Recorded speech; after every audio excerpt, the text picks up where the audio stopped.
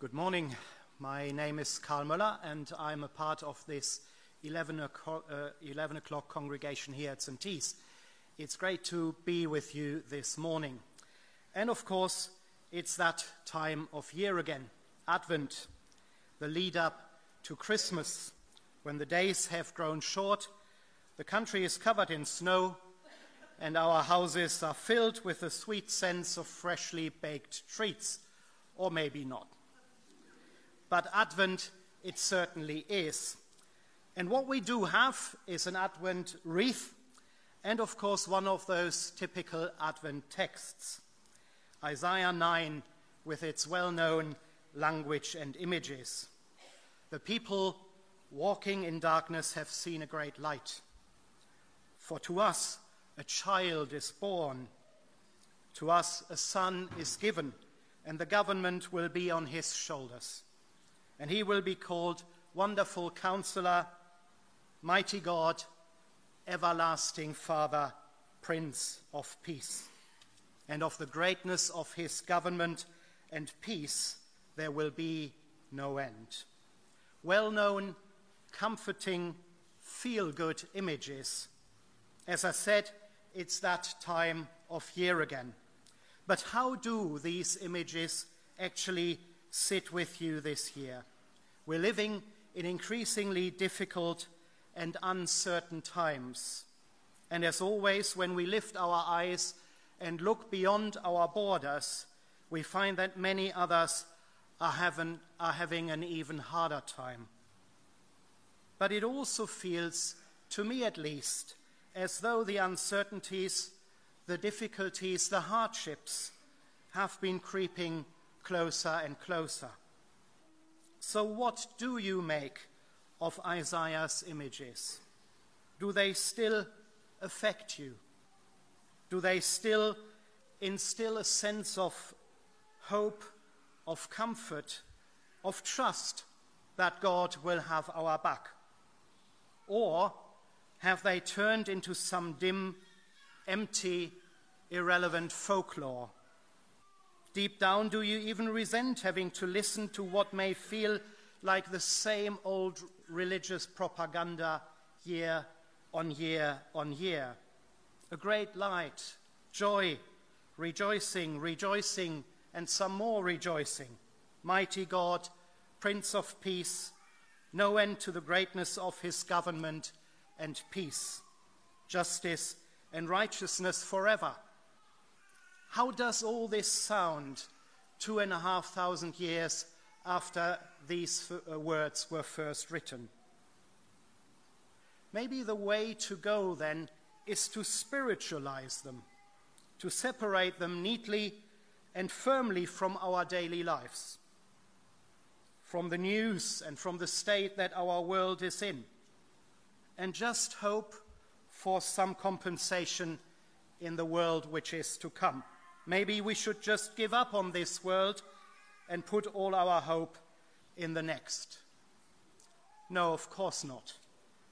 I don't know what your thoughts about life after death are, but we are right to and we must invest in this life. As Christians, we believe in a God who created this, our world. We believe in a God who created you and me as people with bodies, minds, and souls, who created our 5 senses that allow us to encounter this world and each other, able to see, to hear, smell, taste, and touch, and so enjoy God's creation, who created our intelligence that enables us to reflect on what's happening in our world in deep, profound, and sometimes sophisticated ways, who created us with spiritual antennae that empower and drive us to connect with this world, with other people, with ourselves, and with the numinous, the divine, in healing and life-giving ways. How we connect with and invest in this life that we've been given inevitably takes different forms for each one of us. But I hope that we all get to taste and see the beauty of life on this earth, even amidst all the hardships that we may encounter. Isaiah's images are not about an alternative reality. They're not an escapist spiritual or heavenly fantasy. They are, in the truest sense of the word, very grounded and focused on life in God's creation. Isaiah's vision is about light, joy, peace, justice, and righteousness here on earth. And indeed, so was Jesus' vision, whose advent, whose arrival we're remembering throughout the time of Advent. So let's take a closer look now at Isaiah's vision. If you followed our reading carefully, you've noticed that alongside all those sweet images, there's a disturbingly dark, violent reality that Isaiah addresses when he speaks of a land of deep darkness, warriors and plunder, a day of defeat, a burdening yoke, a bar across people's shoulders, and the rod of an oppressor. And if all that may be safely metaphorical, then Isaiah goes on to talk about garments rolled in blood. And he talks about boots stomping into battle, as one commentator translates one of the phrases of our text. Isaiah is referring to a reality that's marked by cruelty, oppression, war, and massive suffering, the kind that words cannot express. A horrific reality that all too many people across our world still navigate as we sit here and think about Isaiah's text. When I read this earlier this week, I did wonder what a preacher in Ukraine or any other war-torn country might make of our passage. So what exactly is Isaiah saying? We're so used to applying his vision to the coming of Jesus that we forget that Isaiah's words were said and of course made sense several hundred years before Luke told his story of a bunch of shepherds being led to a Bethlehemite manger. Several hundred years before Matthew talked about some well-traveled wise men arriving in that same small town, guided by a star and Jerusalem's best-informed clergy and religious studies experts. What would that great light that Isaiah talks about, that child that was to end up in government, guaranteeing lasting peace, the guy with that amazing CV, who can claim to be known as a wonderful counselor, mighty God, everlasting Father, and Prince of Peace? What would all that have meant to Isaiah's audience hundreds of years before Jesus' birth? Now let me begin with a comment about the language of our text, because the phrase mighty God can also be translated mighty warrior. Isaiah is talking about God intervening in the people's life, their dark everyday reality, to rescue or save them like God had done time and time again in the period that we know as the period of the Judges, when God appointed mighty judges, rulers that would rescue the Israelites from their enemies, from all the hardships of war that they had suffered again and again. Isaiah somewhat similarly tells the people that God has made preparations for a new powerful king to appear on the scene, one who would end the darkness of war, a wise ruler who would look after his people like a concerned father, guaranteeing peace and thus a much better life. Commentators familiar with the conventions of ancient Near Eastern language and imagery will tell you that Isaiah's words match the language used to describe wise, powerful kings. Isaiah therefore talks about his time, his reality, and that of his audience, of course. A dark time, a time of massive suffering, a time of despair and hopelessness. But, he says, God is going to put an end to all that. God is going to send a wise and powerful king who is going to get the nation out of all this misery. The people of Israel, those who've lived in a land of deep darkness, will step out into the light at last. And with that, we fast forward to Jesus, because Isaiah's vision is one of those texts that has proved to be of significance well beyond his time, well beyond what Isaiah might have imagined. It's Jesus, the New Testament writers tell us, who more than any other person in Israel's history is the guy with that amazing CV. It's Jesus who is and brings that magnificent light to those living in deep darkness. And that's not limited to spiritual darkness, because Jesus was concerned about and healed those with physical illnesses. Jesus was concerned about and sought out the company of those shunned by respectable society, prostitutes and tax collectors. It's Jesus who's come to remove the yokes of people's burdens, the bars across their shoulders that keep them down, the rods of people's oppressors.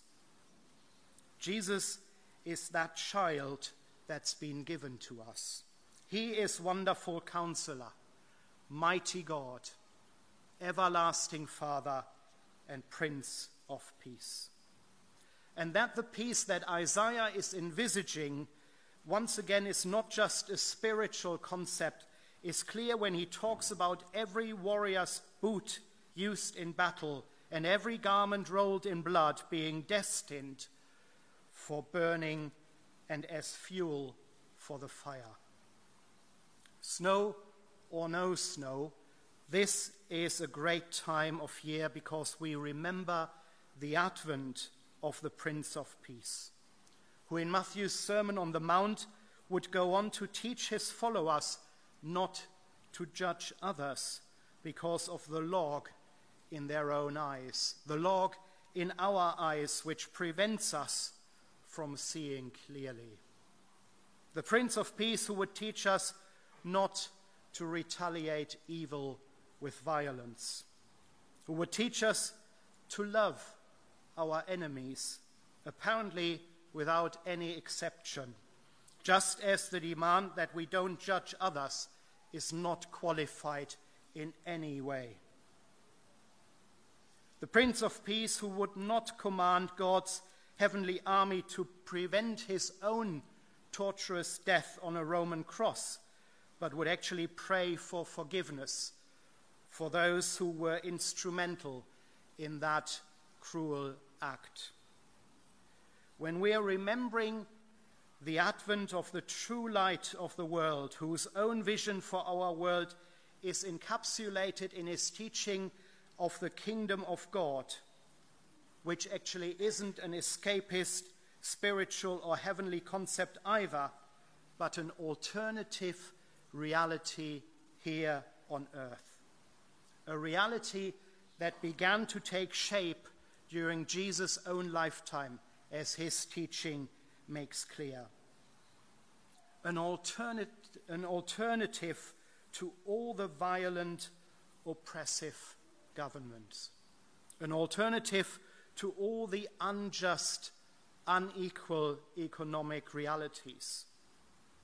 An alternative to all the vicious, dehumanizing defamation of outsiders everywhere.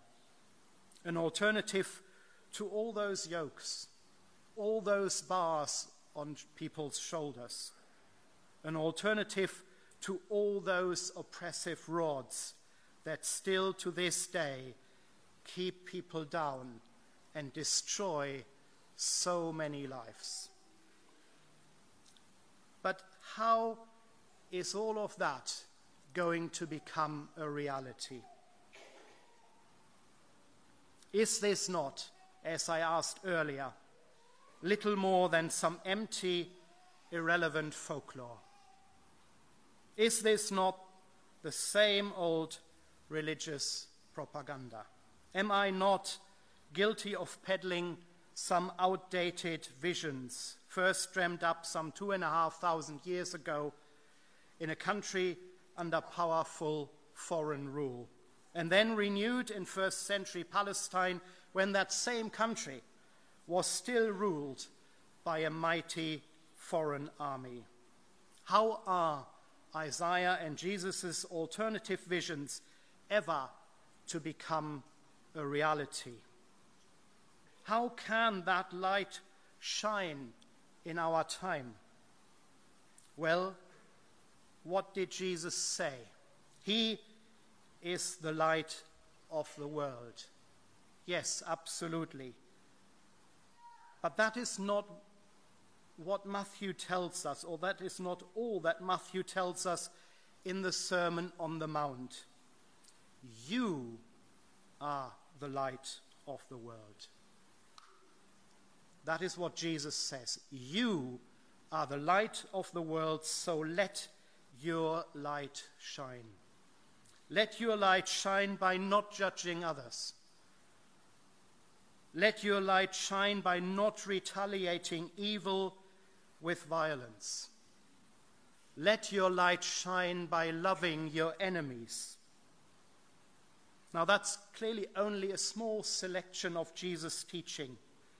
But if Jesus' followers everywhere were to take this seriously, if they entered through that narrow gate that Jesus talks about and walked on that hard road that is the road of the kingdom of heaven, then that kingdom would grow bit by bit and little by little.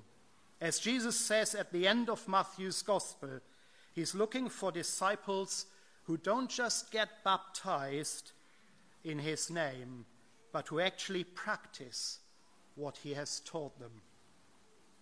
But how is that possible? Allow me to finish with a couple of observations. The first is that I deliberately talked about God having given us intelligence and spiritual antennae, which allow us to approach this, our life, in ways that can make a real difference to ourselves and to the people around us, can make a real difference to this world. Our theology can sometimes be rather one-sided when we focus on our fallenness and uselessness. The other side of the coin is the insight of the writer of Psalm 8, who talks about God having created us just a little lower than the heavenly beings. God has created us a little lower than the heavenly beings. Secondly, of course, when Jesus expects us to be the light of the world and put into practice his teaching, he adds, "And surely I am with you always to the very end of the age." I am with you always to the very end of the age. There is, as usual, no snow, but it is Advent. And so, called to be the light of the world, we remember the advent of that magnificent light that's come to put an end to the world's deep darkness. The advent of our wonderful Counselor, mighty God, everlasting Father, Prince of Peace.